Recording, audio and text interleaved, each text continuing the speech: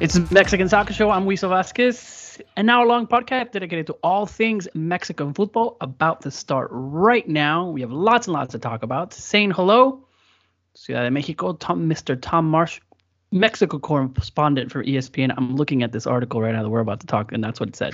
Tom Marshall, Mexico correspondent. Mexico correspondent Tom Marshall, how are you?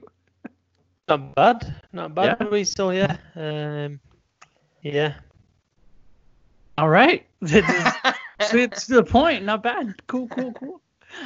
Cesar, we start off with San Diego, and I'm trying to look for a heading here. It says Cesar Hernandez, San Diego correspondent with Mexico ties in soccer. Yeah, you're all over the place, man. Congratulations. Trying to see.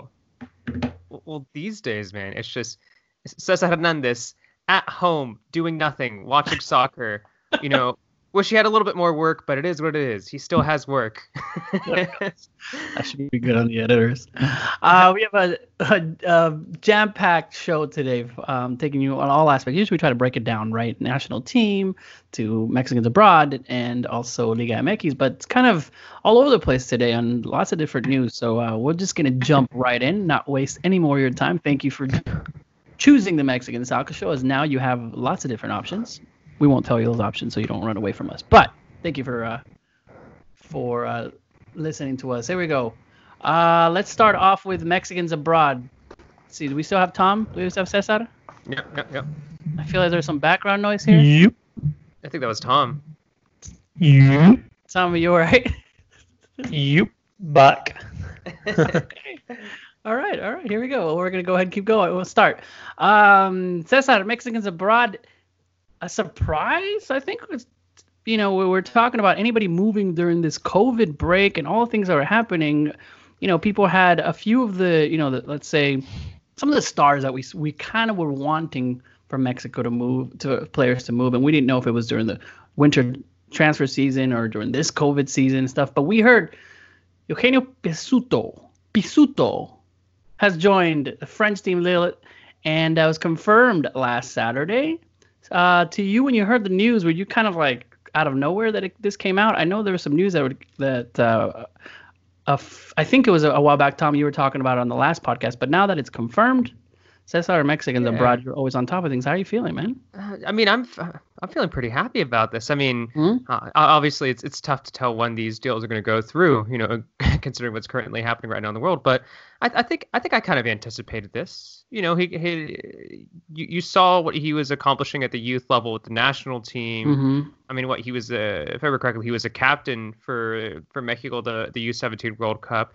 He won the bronze ball for the tournament. So after accomplishing that, you kind of assume that that teams would be paying attention to him, and luckily, Lille over in France are giving him an opportunity. So I'm excited. I think we just need to be patient. We'll see, because remember, this isn't just some sort of mid-table French side. This is a side that qualified for the Europa League. So this is a decent team in France, and if we want to talk about the Europa League, I guess the good news is that, because there's going to be Europa League action, next season, that means more games and perhaps maybe more opportunities, and maybe even some amount of minutes for Pizzuto. But I think we got to be patient. I think we wouldn't have been surprised if, he would have potentially gone on loan. It's looking like he's going to stick with the first team for now, but I think it's a step up, and a step up for a player who's really interesting. We could talk about it. I'm sure Tom would have mentioned it too, but just, this is a player who developed in New Zealand when he was in a boarding school in New Zealand for a couple of years. He played with the academy side for Wellington Phoenix. He came, he did well for Mexico's youth national team. Now he's in France. So it's definitely not exactly a typical Mexican soccer story. So I'm interested to see how it continues to develop. Tom, Pizzuto said in a news conference he feels confident in himself, and he's going to definitely play without any problem this year. To you, I know you and I kind of talked about it today, kind of prepping for this. This is the perfect path. Like, this is what players should be doing, from contracts that are ending with the Pacto de Caballeros, with all the things that are happening in Mexico, and moving up to a good team in Europe that's able to get some decent minutes and in good competitions. Yeah, no, I mean I think he's an impressive kid. You saw him give the first press conference in English, and I don't know, he was asked a question, he'd just take a second and then kind of answer. You know what I mean? He looked like he belonged on that kind of stage. He's played in New Zealand at, I think, Wellington Phoenix Academy, so he's learned English there. He's lived outside of Mexico before. Obviously, he's got the Italian passport, which massively helped the move. And yeah, no, I'm very excited. Just very, very excited. I think he's the real deal. I think the question mark and the caution should be just with the injury, basically. Mhm. Obviously, Yeah. that injury in January was horrific, and Leo would have thought long and hard about whether to sign, bearing that in mind, because obviously you can have the medical, but he's not back playing yet. He's not kind of, you're not seeing him in action. I think that's the question mark over the deal. But yeah, as far as I think the implications, I think domestically for Mexico, the fact that a young kid has basically wound down his contract with Pachuca and leaves on a free, I think it kind of sends a message to other young players as well that Mexican national team have obviously done really well at youth national team level over the last 10, maybe 15 years, and there's still pressure.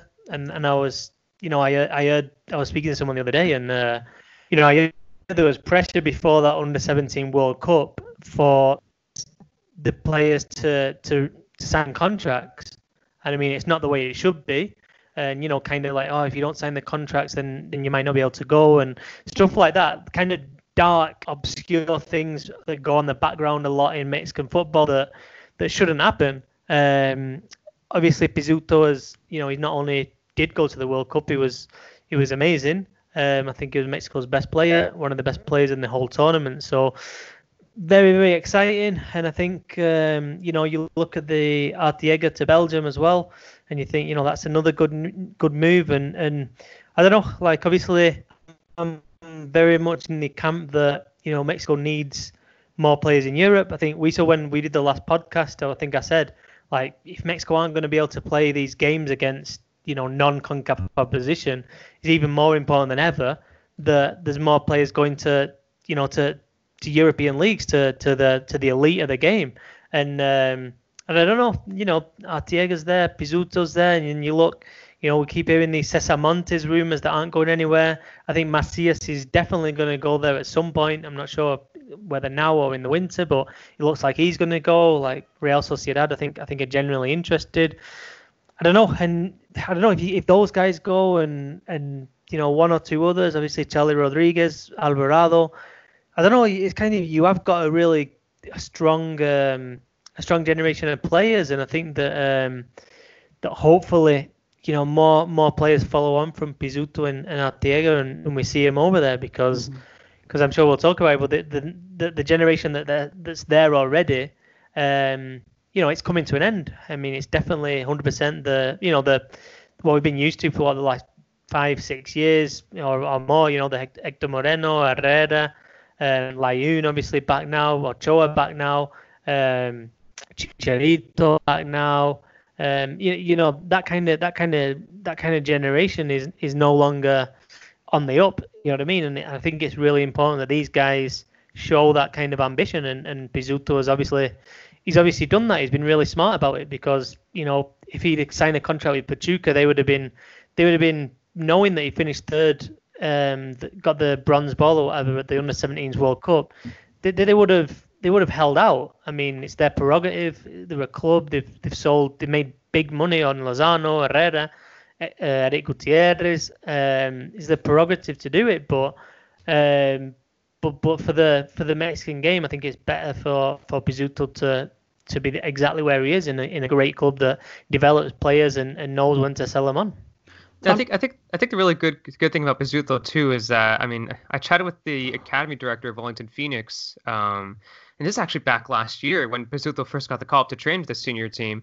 But it seems like Pizzuto definitely has a good head on his shoulders, just like mentally wise.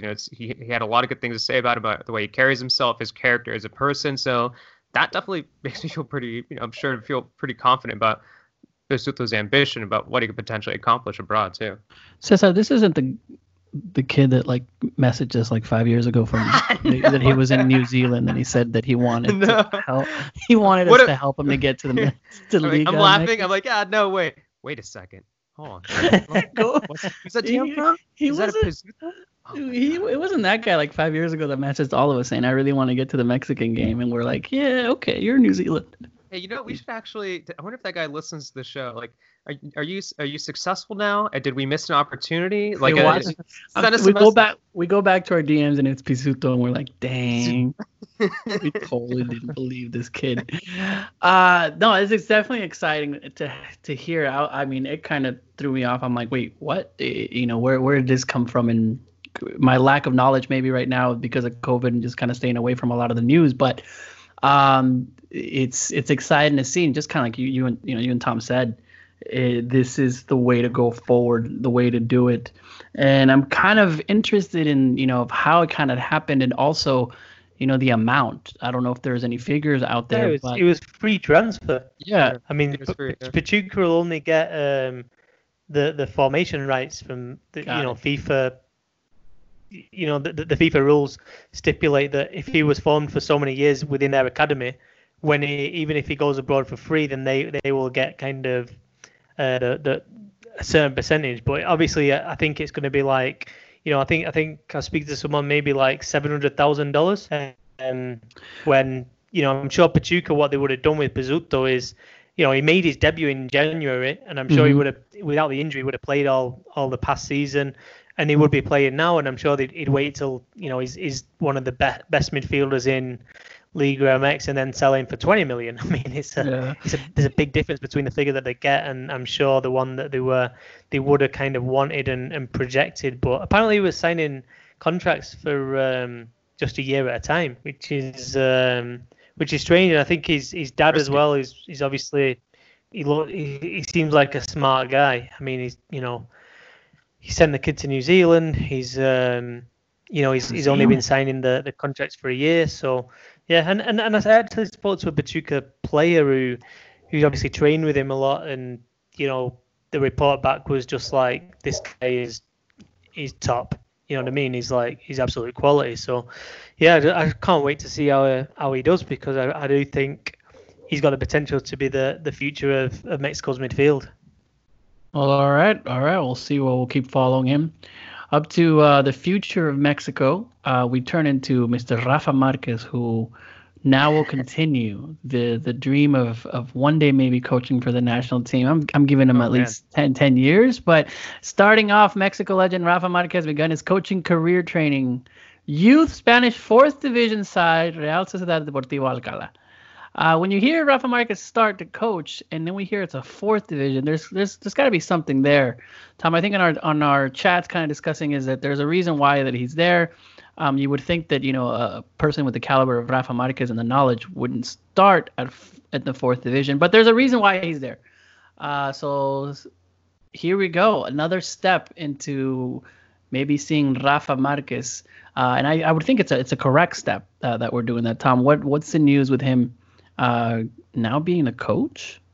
Yeah, I mean, I think he's doing his UEFA Pro license. So, obviously he's got his Spanish passport as well. So obviously living over there and, doing the license and fair play to him. I mean, he's doing what a lot of former players don't do, especially Mexican ones, and start from the bottom. And, I think that kind of 9 months stint with Atlas, where he was sporting director, I think it opened his eyes. I think it opened his eyes to the reality of the business, of how you got to be prepared, and playing in 5 World Cups, captaining your team in 5 World Cups is very different than being the head coach or being the sporting director. So yeah, it's good to see. I mean, being a good player is no guarantee you're going to be a good coach. So I don't know. I mean, we'll see how he does. But yeah, it's a positive step, and it's good to see Rafa Marquez in the game. I mean, I think we've talked about it before, but it seems like a lot of the former Mexican national team players, I don't know. They go other ways. You know, they go they go into TV, or they go into like they're just selling stuff, or you know, they do Luis Hernandez and do TikTok. You know what I mean? Hey, he is pretty good at that though. Hey. Oh man. I think he's really found his calling there, but yeah, no. So it's good to see Rafa is actually like, you know, and working with kids as well. I mean, hopefully he's got his academy in Guadalajara as well. So I think Efrain Flores is the head of his academy. So so yeah, hopefully one day he is a great coach and he translates it into success with either in Liga MX or the Mexican national team. It'd be good to see, because he's you know, he's someone, you got to use those guys. You know what I mean? Those guys who have been there, done it all. I mean, it's really important that they give back.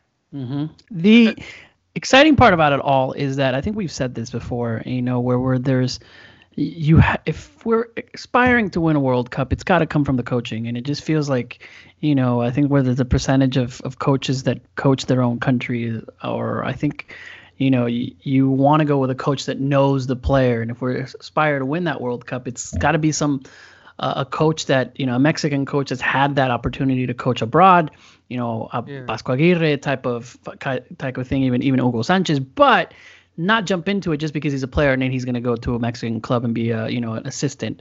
And what we saw is, and what I've always seen is, you know, that 1986 roster of players, you know, the Chepo de la Torres, and you got it to 94 with Piojo. Around that era is a lot of those players, you know, they actually did go into coaching. And then we just kind of saw a break from big players or big names that were going to coaching. And I think we've mentioned that, you know, if we look at players that are coaching is maybe like a Paco Palencia, and we don't see that many and do it right. So it's kind of cool to see, you know, Rafa Marquez, you know, doing it right, going in there, trying to get, you know, what he needs in order to be a coach, get the experience, even if it's a fourth level coach, and then step by step trying to get there. I think I saw, you know, Jorge Campos was, you know, right there in 2006 with what's his name? Who coached 2006? Who's a coach? Yeah, La Volpe, with La Volpe, right? That was. We thought, okay, well, you know, be there and be an assistant coach for a few years during La Volpe, but then what happened? Just what you said, Tom, going to TV, because it pays more, and all the drama that goes into coaching. You're out. I mean, it's tough being a coach in Mexico, and you know, I believe that with the experience that Rafa has, with I think also the temperament, like he's not just gonna go there and try to, is just there for the money, or is there like I actually believe that if people are gonna listen to, it's going to be a person like Rafa Marquez in the way that his demeanor is. So I'm excited to see where it goes today. I think we also have to always be happy about anyone from the Mexican soccer world, whether it be a player or a coach, anytime they leave the Mexican soccer bubble and, you know, go abroad, especially to Europe. I mean, I know it's a fourth division, but it'd be interesting to see what he learns out there and to bring that knowledge back to Mexico. So whether it be a player, whether it be a coach, I always think it's good for the Mexican soccer bubble to kind of like expand, and for players and managers to, you know, explore new things outside of just Mexico. Tom, I mean, from the latest news of what was happening with the problems that he had with bad, you know, businesses, is that still like following him? I mean, you know, in the U.S., no one's going to touch Rafa Marquez, but has that been not necessarily been cleared, but is that still investigation, or what's going on with that? I'm not sure. I mean, state, I don't even think he can go. I mean, I don't think he's got the visa, because he has the visa. But he's got the Spanish passport as well. So I mean, that helps big time for him to go to Europe. And he's had his accounts unfrozen and stuff in Mexico, and he's set up his academy now, and so he's kind of back up on his feet. And obviously, you know, that's in the background though. It's not disappeared, and it's kind of a weird situation, but he just seems to be getting on with it. The only thing I was going to add is that, I don't know, his relationship with Mexico is actually, if you look at his comments in the last year since he left Atlas, he's been so critical. Yeah, that's true. It's like with the way the Mexican game is going, you know, with the end, you know, the stuff like the end of the Pro Rel, and I don't know, it's difficult to, I don't know, I hope he does come back, and you know, if he is a good coach, but it's difficult to see it. I mean, I think he said some comments that, you know, he might come back with the right projects and stuff like that. But I don't know. I think if he is going to be a coach, I think he's going to start in Spain. To be honest, I mean, it wouldn't surprise me if obviously he's starting now, but I'm talking about. I don't see this as kind of real, if you know what I mean. He's training kids, you know what I mean. But moving forward, I don't know. With everything that followed him here as well, with that, with the US government and all that, I don't know. I can see him staying and living in Spain, to be honest. I mean, I'd welcome that. I'd be happy about that. I think that'd be really cool. Even if he doesn't return, I mean, just look at what like Aguirre has done and what he's accomplished in La Liga. I'm not saying that Rafa's going to be doing that at any point soon, but I know even if it doesn't mean that he'd ever come back to Mexico, I still feel kind of, I mean, I guess speaking from a fan perspective, but kind of proud of that. So I think I'd be quite happy if Rafa was to do that. I'm pretty selfish. If he doesn't get this whole thing US, kind of fix, he's never going to be the next national team coach. And if he's never going to be the next national team coach, what do we need Rafa in Spain for? I'll be selfish. I'll just say it. It's obviously it'd be huge if he's coaching in a Spanish team and see what happens to. It's fun. It was fun to watch, and I'm not saying I didn't get a chance to watch Vasco, but even when coaches go, Mexican coaches go, for example, Hugo Sanchez, it's hopefully his teams make it. You do have that pride, and maybe it gets to a big club. I mean, can we see he does well and then moves on up and coaches a big club in Spain, and then hopefully by then it's like no question you're gonna coach for the national team, especially with what Rafa have. So I'm excited to see if that happens, but I think there's a lot that needs to happen for that. So yeah. It should be fun. Moving on, because we have a tight schedule. We'll continue. We'll go into Mr. Tecatito, who continues to win, who continues to stay. I love hearing Tecatito stuff, but then I'm just kind of like, when's he gonna move on? That's the thing, man. I mean, he won the Portuguese Cup recently with Porto. Now has 2 league titles with Porto. Now has his cup. But like you said, Wiso, he's been there since 2015. And the thing is too, it's just that like this isn't a Tecatito who only had flashes of brilliance and we're like, he just needs to be more consistent and then maybe he'll move to a bigger club. And it was like, no, he's consistent now. Like he was a guaranteed starter for Porto this season. I mean, they not even just a starter, but he was playing, I mean, just like in any position for them. I mean, it was mostly as a right back or as a right mid or right wing, but like he also played a little bit like on the left hand side, a little bit like up on like a left wing position, a little bit more centrally sometimes too. So I mean, he's shown versatility. He's a guaranteed starter. I don't even know how many assists he had, but it was definitely a pretty impressive number. But it seems like now is the time, and it feels like I don't know, like.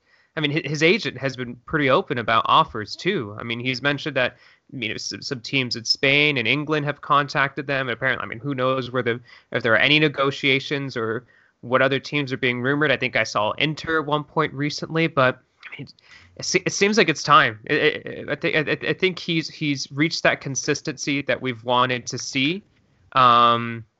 Maybe a lot of us haven't seen that consistency week in, week out because, it's a little tough to watch those Portuguese league games, but it seems like on the field he's done it, and you're just hoping that he's able to make the next big move because, he'll be at or near his peak in the next World Cup, and I think Tecatito has a good opportunity here to be a very, very important player for Mexico, which is something I don't think we've traditionally have said with a lot of confidence before with him. So hopefully he does make a move soon. So LAFC?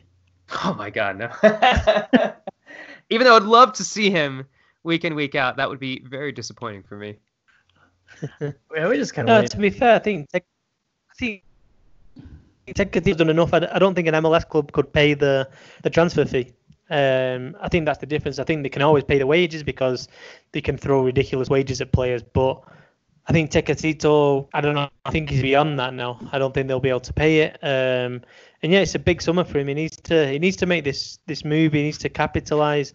He's obviously the move from Twente to Porto, and then he's had his period of at Porto, and now it's kind of No, he's ready, and hopefully. I mean, Miguel Layun was talking the other day, saying Sevilla would be perfect. He's good enough to do it. He's good enough to be really in La Liga. That's the one. I think that's the move I'd really like to see. Kind of that kind of level club. The only thing I would say is that it's not a great market. There's not a lot of clubs willing to pay a lot of money. So we'll have to see how it all shakes out. But it looks like the agent's pushing. It looks like he wants to move. Yeah, let's hope that he can make it happen. Yeah, I'm tired of seeing Tecatito there. Just we'll see where. Raúl Jiménez. Every week we talk about this kid. It's like we feel like there's something else. Big news. What's big news, Raúl Jiménez this week, Cesar? Do we have anything coming? Is he gonna move? No. I think for now. I mean, Juventus, Manchester United. It's nothing too big. I think right now we have to wait a little bit with Jimenez. I think the only thing just really worth highlighting for him is that the Europa League returns this week, and I think I don't know. I might be completely wrong on this, but I think we'll have to wait to see what a potential offer would be for him, depending on how Wolves do in the Europa League. Because if they win the Europa League, then they earn a spot in the Champions League. If they don't win the Europa League, then there's no European soccer. And maybe you could make the argument that with no European soccer, Wolves would be perhaps more willing to sell because they need a little bit more money. Who knows? But that's something to keep an eye on. So the round of 16 with Jimenez and Wolves, they'll be taking on Olympiacos this Thursday. It'll actually be the second leg. Because the first leg happened before the pandemic, so right now they have a one-to-one aggregate result with them. But yeah, hopefully they win it, because I would like to see. For me, that's an ideal situation. I want to see Wolves in the Champions League. I think they would do well in the Champions League. I would love to see Jimenez there with Wolves, but if they aren't playing European soccer, I mean, I know he could be throwing something away after doing so well with Wolves, but. If they're not playing Europa League or Champions League, I think I'd want to see Jimenez play for a different side. So win-win, right? If they win, they keep going. If they lose, Raúl Jimenez is out. Like, I mean, right? Yeah, I think we just gotta. We just gotta wait. We don't know what we want. I never want that to win. But if it was told, either win this match or you're gonna, get an offer from a big club, I'd be like, he still has winning the Europa League is not going to be easy. Like, if we're banking on Wolves to win the Europa League, like, honestly, I think it's possible. I mean, I know we want to talk about Liga MX a little bit, but like, I mean, really quickly, it's like Copenhagen, Bayer Leverkusen, Rangers, Wolfsburg, Inter Milan, Sevilla, Frankfurt, Manchester United, Roma, like. Yes, they're yeah, that's true. There's good teams there. Obviously, there are very good teams there, but I think Wolves could do it. I don't know. I think they could do it. To improve. They'll have to improve off the last few performances, but it's not out of the question. They're a good team, and I don't know. The only thing I heard about Jimenez's future is that I wouldn't go massive on these Man United rumours. I know the press are absolutely all over him. You know what I mean? It's like it's just absolute gold mine in terms of hits, but I got a feeling that the Juventus thing has more legs than the Man United one. I'm not saying he's going to Juventus, but I think that's much more likely than Man United right now. Mexicans in Italy, man, it's just not good. I'm not gonna go, but all right, we'll talk about any more rumors. Let's talk. The question is, so who was the first Mexican to? Okay. Oh my God! It's just all right, we can move on. That was a good. Miguel Layun, wasn't it? No. Cesar and I were in a podcast and we discovered that it was somebody in the 80s. God, I think what it was is that like Layun was the first one to actually play a Serie A club, and like. There was some guy. There's stepped foot on Italian soil. The first Mexican soccer. He was on vacation with his family. All right. Let's talk about Liga MX. So, because for time, Liga MX Apertura match day 2 of Guard1anes. before we start, why is it called Guard1anes? Is there like everyone's using the Guardians? The Guardians, yeah. Yeah, but why?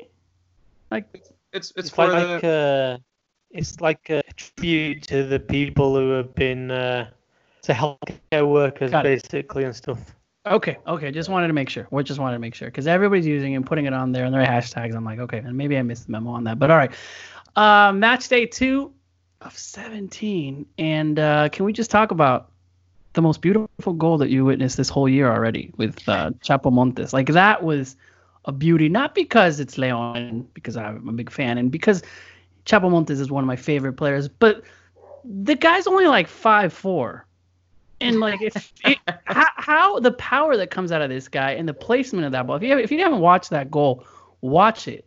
It's just the beauty that comes out of it. I don't necessarily praise a ton of plays, but when I was sitting there just watching it, I'm like, okay, he's gonna pass goal. But we can have, maybe we'll say that it was a great goal. Yeah, no, it was weird this weekend. It was like it felt like the weekend of veterans. I mean, Montes, like probably the biggest game of the weekend, that one. Leon against Monterrey, and two teams you could see that being the final without any problem at all.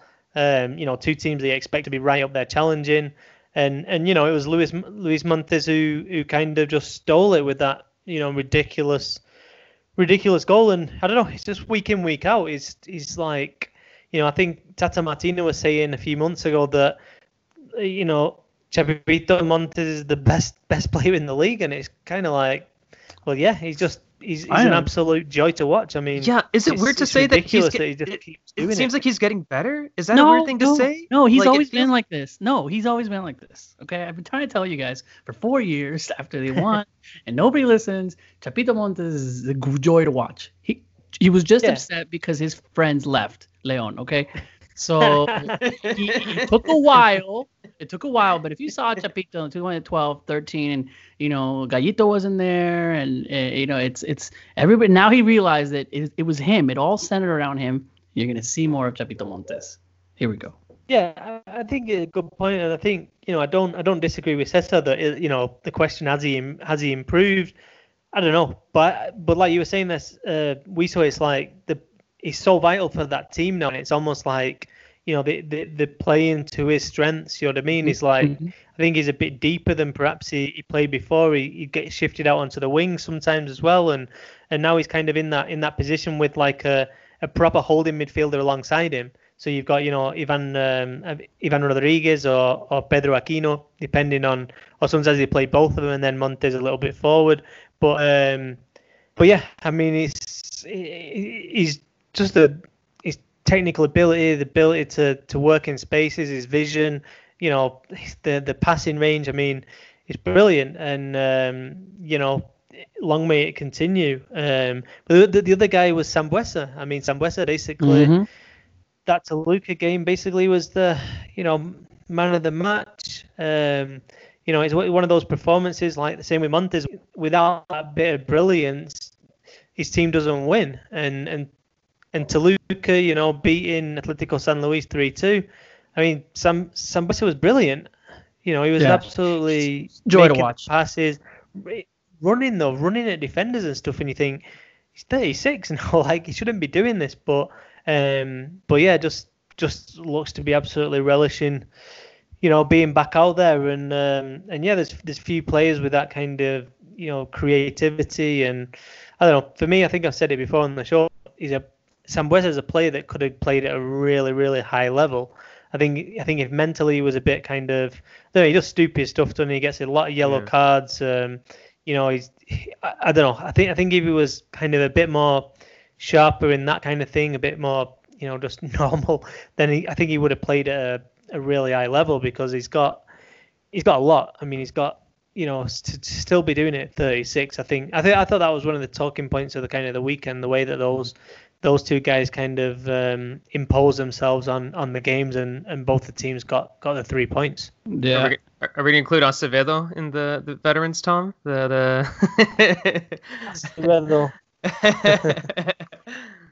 It's a weird week when you look at Liga MX, and after week 2 and that the talking points, I would think, who's on top is Club America and Pumas, which ultimately, if you haven't been taken past the league, you're like, oh yeah, they're the most popular clubs. But the way Club America has played, as a week ago, fuera Piojo with problems and what happened in the COVID Cup and with Chivas, and then seeing Pumas not finalizing the coach, and then also with so many people, it felt like after this break they still haven't found the refuerzos and who they're going to bring in, and having some problems there.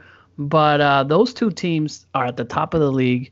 A huge win for Club America, scoring 4 points after being scored on in multiple times by 4 points, and then having Pumas, kind of like out of nowhere, being on top of there. But Cesar, expecting obviously Club America to do well in each tournament, but all of a sudden, Club America's back. Like, why did anybody doubt? I mean, I had my doubts. I'm not gonna lie. I mean, I had a conversation with Tom about this. I think he didn't have doubts, so I think he's proving me wrong a little bit here. But I mean, I had my doubts. It was Xolos though. I mean, it wasn't like no Xolos. I mean, yeah, Xolos. I mean, Xolos are different. I mean, that's a different Xolos thing is like the Leon of 2 years ago. Like you could have an amazing game and then just bleh. But it's also because they have a new manager. I think it's interesting just quickly because you might have got it wrong about America, Cesar, but I think you got it spot on about Tijuana. But anyway, let's go for America first. It's like Cesar got something right, but let's not focus on that. Let's focus on why he's wrong. No, but all serious. I mean, I definitely had my doubts about them. I wasn't entirely sure what Piojo was really doing tactically in the Copa por Mexico. But I mean, Tom, we talked about it. I mean, I feel like that kind of gave him an opportunity to kind of fine-tune some things, fine-tune his tactics and his starting 11. I mean, that last game, we saw Richard Sanchez with a golazo. I mean, that was just an incredible shot right there. There's nothing that Orozco could do right there. I think the game before that against Pachuca, I thought he had a very good game as kind of the linchpin in the middle, kind of distributing the ball quite well. I mean, I've been impressed with Roger Martinez, wearing the number 9, but he's playing on the right wing, and he's done quite well with this. I mean, I guess risk-taking is a good way of putting it, but yeah, with his risk-taking runs, and they're very, very, very direct with his dribbling too. But with Xolos, I mean, that's an entirely different situation there. You got to give him time under Guede, and they switched from what looked like a 3-4-3 in their first game to, I don't know, I guess you would call that like a 4-3-2-1 this game. So new manager, new change in systems could take some time. But I mean, but yeah, with America, yeah, I was definitely wrong about them. We'll see how things develop with them. But now they've been playing quite well. So funny how they're back, and then watch them lose next week. Okay, yeah, exactly, right. It just kind of goes back and forth. Yeah, I mean, I think they got a lot of very good players. I mean, I think the question marks that I've got when you look at the starting 11 is Gonzalez in central midfield, and I don't know. I think probably the winger, but they've just signed Sergio Diaz from Paraguay, so that's another body there to replace Renato Ibarra. But yeah, I think Richard Sanchez, what a goal that was as well. I mean, just absolutely ridiculous. But and I think I said before the season, it's going to be if Roger Martinez can start clicking, and he clicked with Viñas, and I know they're not playing alongside each other. It was a bit of a surprise that Córdoba has been playing a bit more centrally, but there's options there as well. I mean, Henry Martin off the bench as well, and I quite like this America team. I think Cáceres as well. That's not, he's come in centre back, and I think he's tentatively showing that he belongs there. So that's going to be definitely another position to watch. But with Xolos, it's the defence, isn't it? I mean, there's just not enough confidence there, and that's exactly what Cesar said. Right at the beginning. I mean, you look at that forward line, and I don't know the strength they've got going forward off the bench as well. I mean, Marcelo Ruiz still hasn't got a minute. I mean, it's ridiculous, and especially for a team that for a manager like Guede who likes to play with a number 10, it's kind of a little bit worrying. And Edwin Cardona came off the bench before Marcelo Ruiz, so I'm kind of a little bit worried about that. But at the same time, it's still early, so it's not worth kind of going crazy about, if you know what I mean. But yeah, no, I think America deserved it. I think moving on to Pumas, they've had an easy start. Let's not forget that. I I wasn't too down on Pumas. I thought they were mid-table to mid to lower table team, and I think that they played in the first week Querétaro, that was basically the first time they played together, Querétaro, and then Atlas away. Dineno is absolutely ridiculous. I mean, he's going to help paper over some cracks. I think he's going to help paper over some cracks. He's got 60. He scores a goal every 60 minutes. About every hour. But I was looking at the XG, and he's like, actually, the XG is half of what he scored since he arrived in Mexico. So I think he scored 8 times, and the XG is basically around 4. So it's like one of those things you shouldn't expect that. You shouldn't expect that to continue. He's just kind of on a scoring streak. But this is what I said. I think about Pumas. You put him and Carlos Gonzalez together up front, and I mean, it's like Rafa Puente was saying in the press conference. It's like they're quite a direct team, and the difficult to defend against. If you put 2 proper number 9s like that together, I mean, they're gonna feed off scraps. They're gonna fight. They're gonna win balls in the air, and I think that that's a big plus for Pumas this season. Obviously, a lot's going to depend on the coach. I mean, it looks Hugo Sanchez has kind of said that it's not the right time.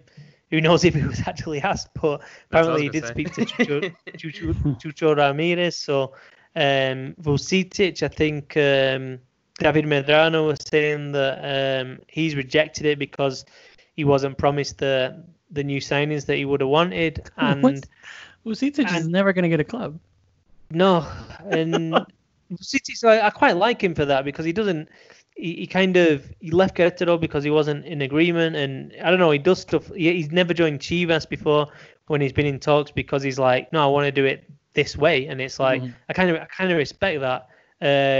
But it looks like Bruno Marion is there, Cristante in the picture, and then I think Guard1anes are reporting Jaime Lozano from the under-23s, the Mexican national team. Jaime Lozano or Gonzalo Pineda. So 2 kind of interesting options there as well. But I don't know. We'll see with Pumas. I think more than most clubs are struggling financially right now.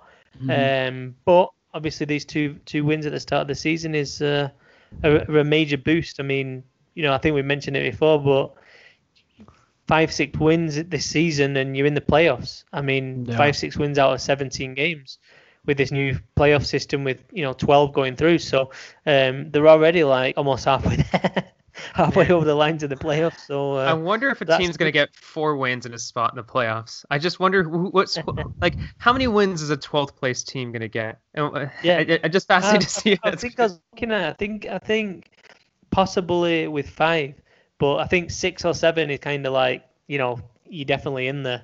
So I mean, it is what it is, isn't it? I mean,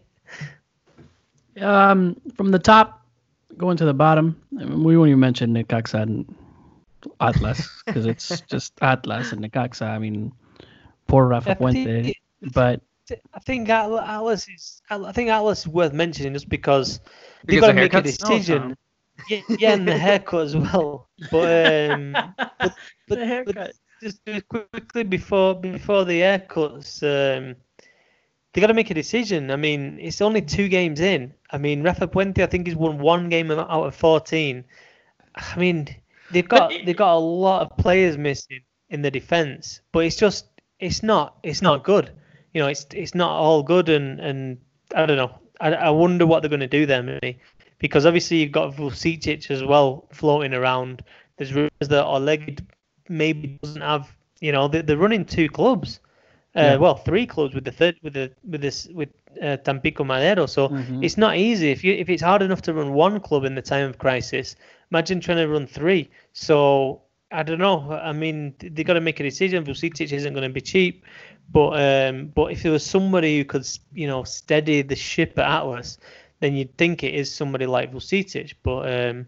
But we'll see. And then the haircuts, I sent out a tweet. That guy with the he had like a smiley face shaved into the back of his head. I really think of. And I basically sent out a tweet saying, am I just being an old man about this, or is this like the wrong kind of time and place? I know that obviously the kid was making his debut, and they do these kind of like forfeits or whatever to kind of, I don't know, just to mark the occasion. But I don't know, man. This is my theory.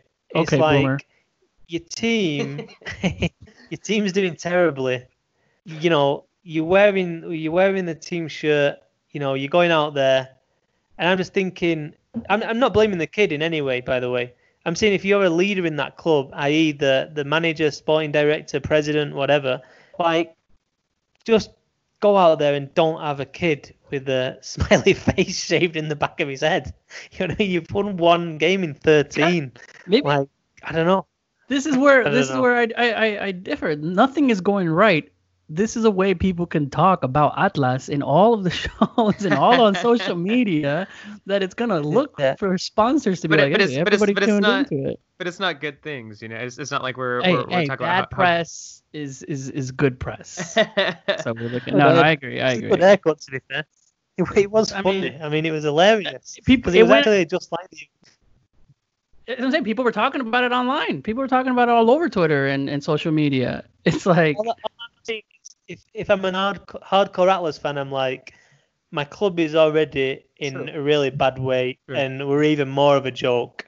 You know what I mean? That's my kind of line of thinking. But I just can't. I don't know. Let's be fair. Atlas fans have gone through a lot. Like, if the club's like, oh, but what about our fans? I'm pretty sure you already beat them to the ground and stuffed them inside somewhere. That they don't really.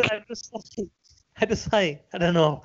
Like, I grew up watching like Man United under Ferguson, and I just can't imagine Ferguson allowing, or even like Klopp right now. Imagine like Klopp allowing a Liverpool player. Tom, would you about Liverpool?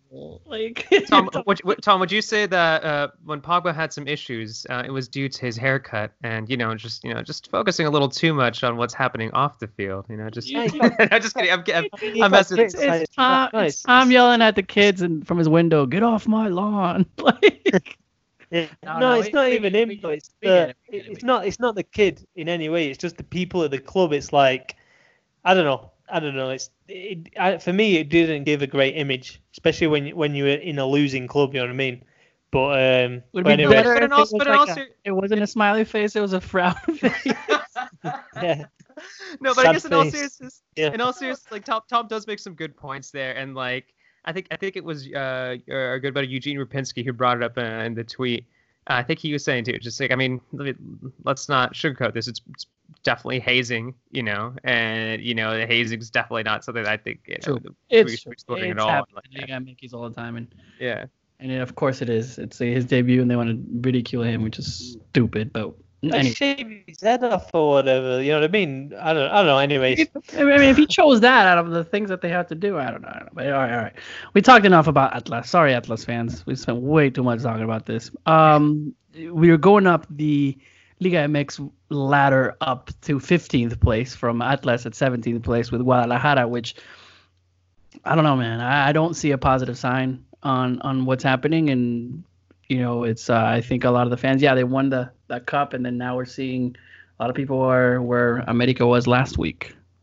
Agree? Disagree? Well, I think the issue too is just, it's unfortunate just because the certain time that we're living in, and you have to question once again, like, why are we playing sports? Why are we having professional leagues when we're still in the middle of a pandemic and still trying to recover from it?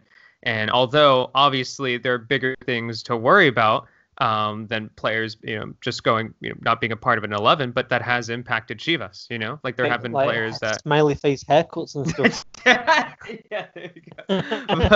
but with Chivas, because of players testing positive, because of injuries, you look at that 11, and it's not. I think there would be a lot of Chivas fans who would say that that's not an ideal 11 for Chivas, So that coupled with Acevedo having a fantastic game in net. I think that kind of made things difficult. But at the same time, I'm sure what you're going to say here, Tom, is like at the same time, Chivas also have depth. They also have, a lot of experience, and you should be expecting more from Gallito. You should be expecting more from any of those other, I guess, in theory, alternates who could be starters, but those players who've had to step up. Yeah, I think heading into the season, my worry was not necessarily about the squad, but about Tena. And I don't know. Like I said back then, I'm not sure if he fits. And the team just didn't look good against Santos. I think they got a late penalty. They could have made it 2-1, but Santos hit the post. They had a goal disallowed that could have easily been given, and it could have been 4-0, 3-0, and they couldn't really complain that much. I mean, they were second best all over. I know they don't tend to do well anyways in Torreon, but my concern with Chivas is not the quality, just it's the form of players. Even Sepulveda is kind of lost a little bit that form. Hiram Mier, I'm not saying he's playing badly, but he was an absolute beast towards the end of last season. Like he was in contention for the national team. He would have been called up for those March games. I'm pretty sure Tata Martino said that. And so that's the weird thing. And then you got Tenor putting Molina with Gallito Vazquez, and it didn't work kind of the week before. He does it again, and it's kind of like put Villalpando in there, or you know what I mean? I think they missed Beltran big time. I think these last couple of games have just been like an advert for how good Beltran is, because he's the one who's kind of, that he's that link between, basically pinning together the whole team and moving the ball forward, and Vega I think as well. I think Alexis Vega is, kind of his absence has really like shown how important he is to the team. But yeah, that's my worry with Chivas, and you're right, Cesar, with all the people missing, and you got to wonder how psychologically in terms of the atmosphere of the club, it must be really difficult. You had Antuna's thing where his wife puts up that that video, and you've got your coach who's in quarantine for 2 weeks. These things, if you're within a club, they're difficult to get. They do have an effect, a psychological effect on the team. So you wonder if that's kind of hurt Chivas. Not just the players missing, but kind of on the mental side as well. But yeah, the one thing I would say is that Chivas now, there's a few big weeks. We've got the double game week. They've got, I think Chivas have got 3 games in the space of 7 days coming up, and you've got Puebla at home, you've got Juarez away, and Atlético San Luis at home, and then you've got Toluca away. You got 4 games there that those are the type of games, if you're making these playoffs, and we've said and we'll keep saying that you don't need to win that many games.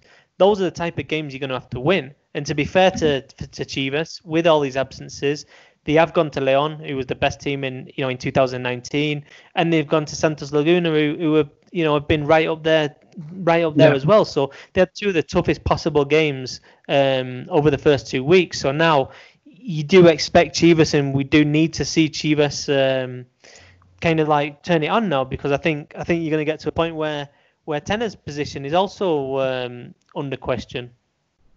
I think with the playoffs too. We keep talking about just qualifying for the top 12 and going from there. But I think without diving into this too much, I feel like in the past, I think for a lot of Liga MX teams, if you make it into the playoffs, you qualify for the top 8, boom, that's your goal set. Regardless of what happens in the playoffs, like you accomplished your goal.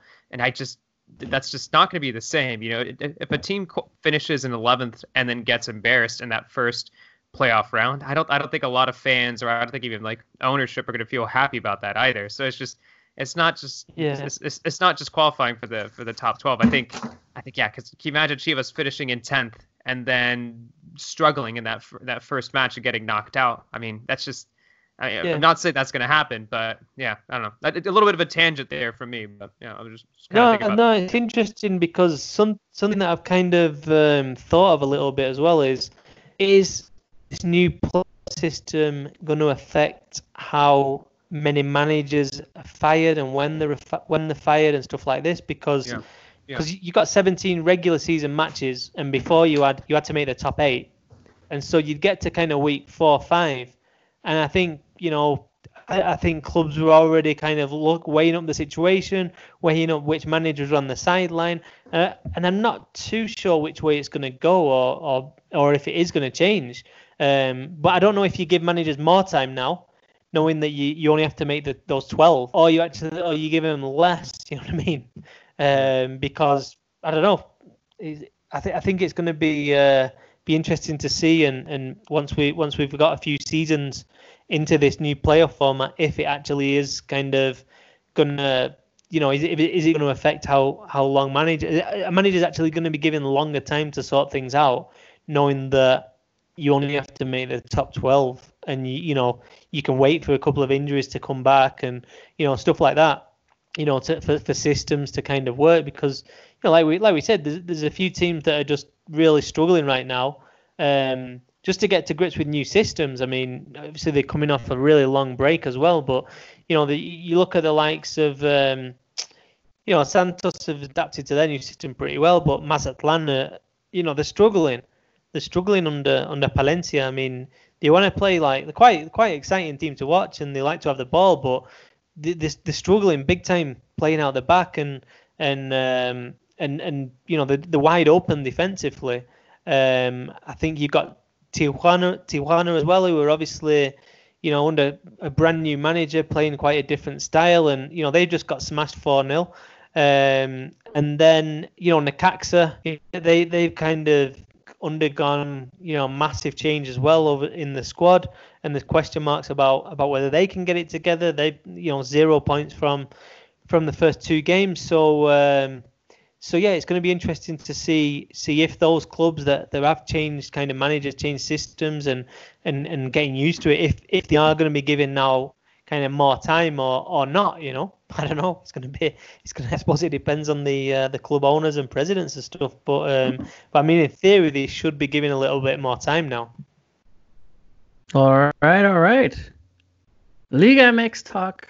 We won't go into the to what's happening, because we can't talk about Liga MX Weekend 3 because that's Cesar's new podcast. No, we could do that. We're told by the producers. Amy said don't talk about it because we're going to be talking about it in a couple days, right, Cesar? Yeah, haven't even looked at the schedule yet. If you're listening to this show and then you haven't gotten a chance to talk all about Liga MX and preview the weekend, continue to talk about it. Cesar does an amazing job hosting. Yeah.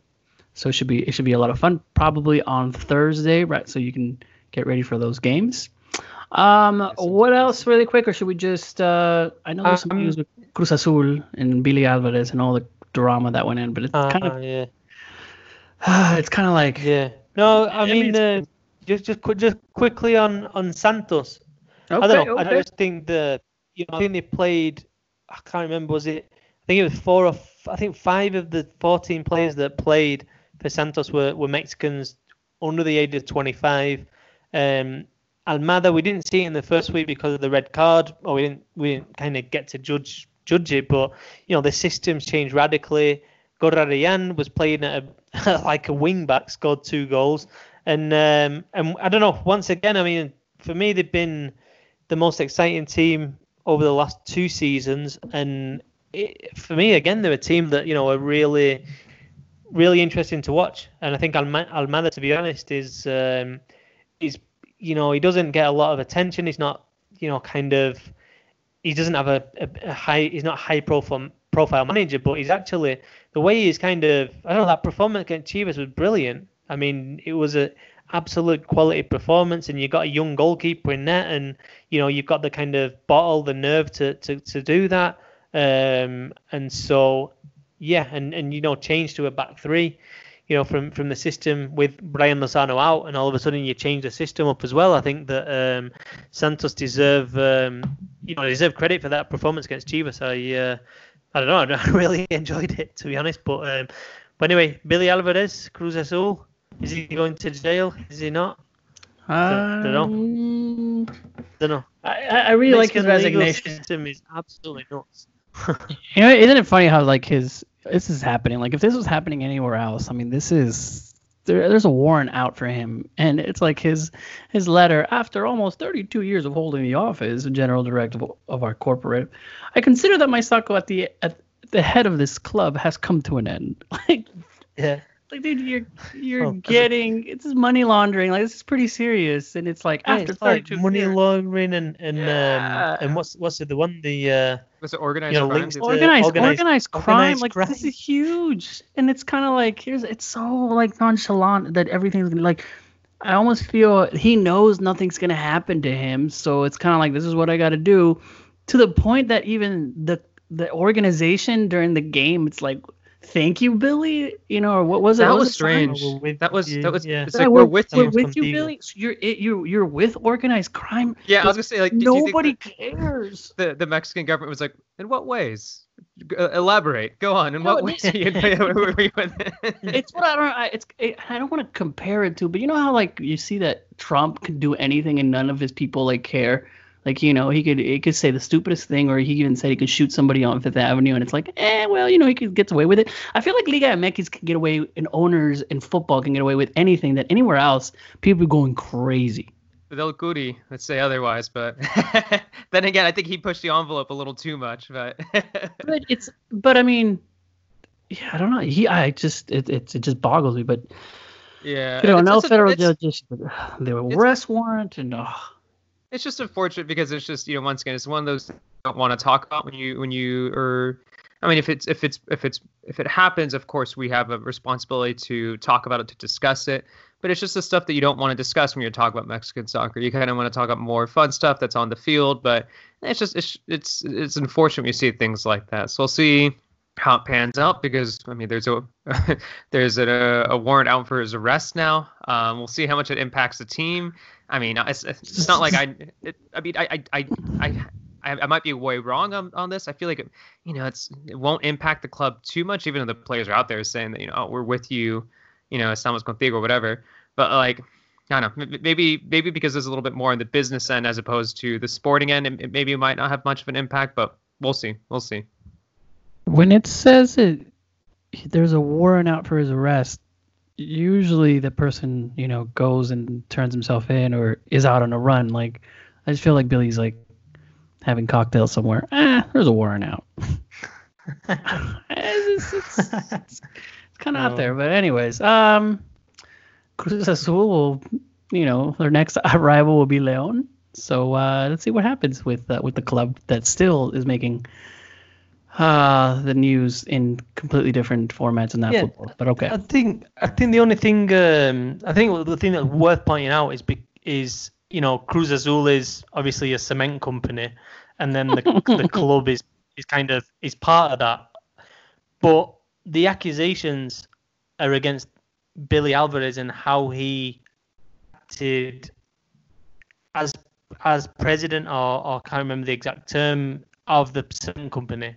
You know what I mean? So it's not directly kind of like, you've been doing this with transfers, you've been doing that. You know what I mean? I mean, there are suggestions and rumors about that kind of thing, but and that's why Liga MX are very confident that Cruz Azul as a club isn't going to be affected over the long term. You know what I mean? I think that's the kind of headline. It doesn't look good. It's terrible PR, like Cesar was saying. It's it's not what you want to see in Mexico, but I think from the kind of league's point of view, Cruz Azul aren't going anywhere. I think that's important to kind of stress, because it has been brought up how they might be disaffiliated from the league, and there are rules in the league, that regulations that say clubs can be kicked out for kind of for when there's like crime committed and all this kind of thing. But it actually says that it's up to the discretion of the kind of executive committee. Which is like, well, it's not really a rule, then, is it? It's just like the executive committee will just decide whether based on a case by case basis. But I don't know. We'll see. But yeah, it's not great to talk about. So anyways, Puebla won. Cruz Azul won. Good result. Good result in the rain. Yeah, Puebla. Did the rain everywhere? Doing well. Third position. It's crazy. Yeah, it's been like the rain. I think it's rainy season now, and don't know. Yeah, it's been rain. I just got caught in the rain actually. I went for a little trot with the dog, and got absolutely soaked. Gizmo got soaked. Man, I think it's the most English thing you've ever said on the Mexican soccer show. It's like, just went for a little trot, for a little midnight snack. I think run would be kind of, pushing it. You know what I mean? You're not running, you're not walking, just a little trot. Could probably go for jog. No, but anyways, all right. Trot is good, guys. All right. Yeah, I think that's it. Do you want to hear about my trot? All right, now. I did go on a jog. Man, I'm still kind of sweaty. Then it's warm. It's still pretty warm in San Diego, so I went on a jog before this. So 18 degrees. Oh my God, man. One last thing. What's up? Got the Rayados players breaking the protocol. Yeah. Which wasn't. COVID, yes. Hugo Gonzalez and Dolan Pavon were excluded from they missed the game against Leon, and I don't know, it's stupid, man. I mean, Hugo Gonzalez celebrating his 30th birthday. He seems like a really nice guy. He seems like he's a well-liked player, obviously part of the national team, good goalkeeper.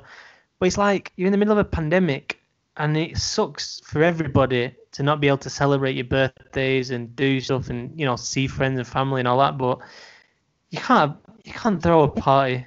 It's just not on, is it? I mean, don't get me wrong. I don't think there's any scandal going down in terms of like getting wasted and all that kind of thing. But it's just like you can't do it. Not good. They were there without the face mask, mingling with people. It's like it's just not a smart thing to do. So I don't know. I think they'll have been dealt with internally by the club, and to be honest, they both deserve it. Yeah, and it says. I mean, I know we should be wrapping this up soon, but I mean, it just says so much about how difficult this is. Like Tom said, it wasn't like they were out like having a bunch of drinks. Like, yeah, they were just hanging out. But still, like you're breaking protocol. They shouldn't be doing that. And I know maybe. I mean, this may be more of a benign example. It looked like it was outdoors, but like Tecatito Jimenez, Santiago Jimenez. I mean, he might have technically broke protocol because Cancun FC tweeted out a photo of him visiting his dad, Chaco Jimenez, who's the manager of Cancun FC. And I know it's just a father and son hanging out, but it's a member of one squad traveling to visit a different team. And in the photo, like neither he or his dad are wearing masks. I mean, most of the players next to them aren't wearing masks. I mean, one has one, but it's not even covering his nose. And you could see how this could potentially be a very, very difficult situation going ahead, with finishing the season, because what if we continue to see more players testing positive? What if what number would we have to reach in order for a team to drop out of the season? What would that mean? I don't know. It's just once again just leaves me to feeling very, very hesitant about this about Liga MX coming back. Dun dun dun. It's always but we should wrap up the show, even though it's on a bad note there. It's ended on a bad note, but it's Liga MX. In the next week, we'll have something has nothing to do with football, and we'll talk about it because it's Liga MX. Guys, thank you so much for joining. Tom, Cesar, thank you again to Amy for producing and putting this on. Please send us any comments or any questions that you have at Mexican Soccer Show on Facebook and on Twitter, and now on Instagram, which is something pretty cool. We have some stories on it. You can listen to it on Spotify directly from Instagram when we post it. So awesome. Stay tuned for the Liga MX preview coming up on Thursday, hosted by Cesar.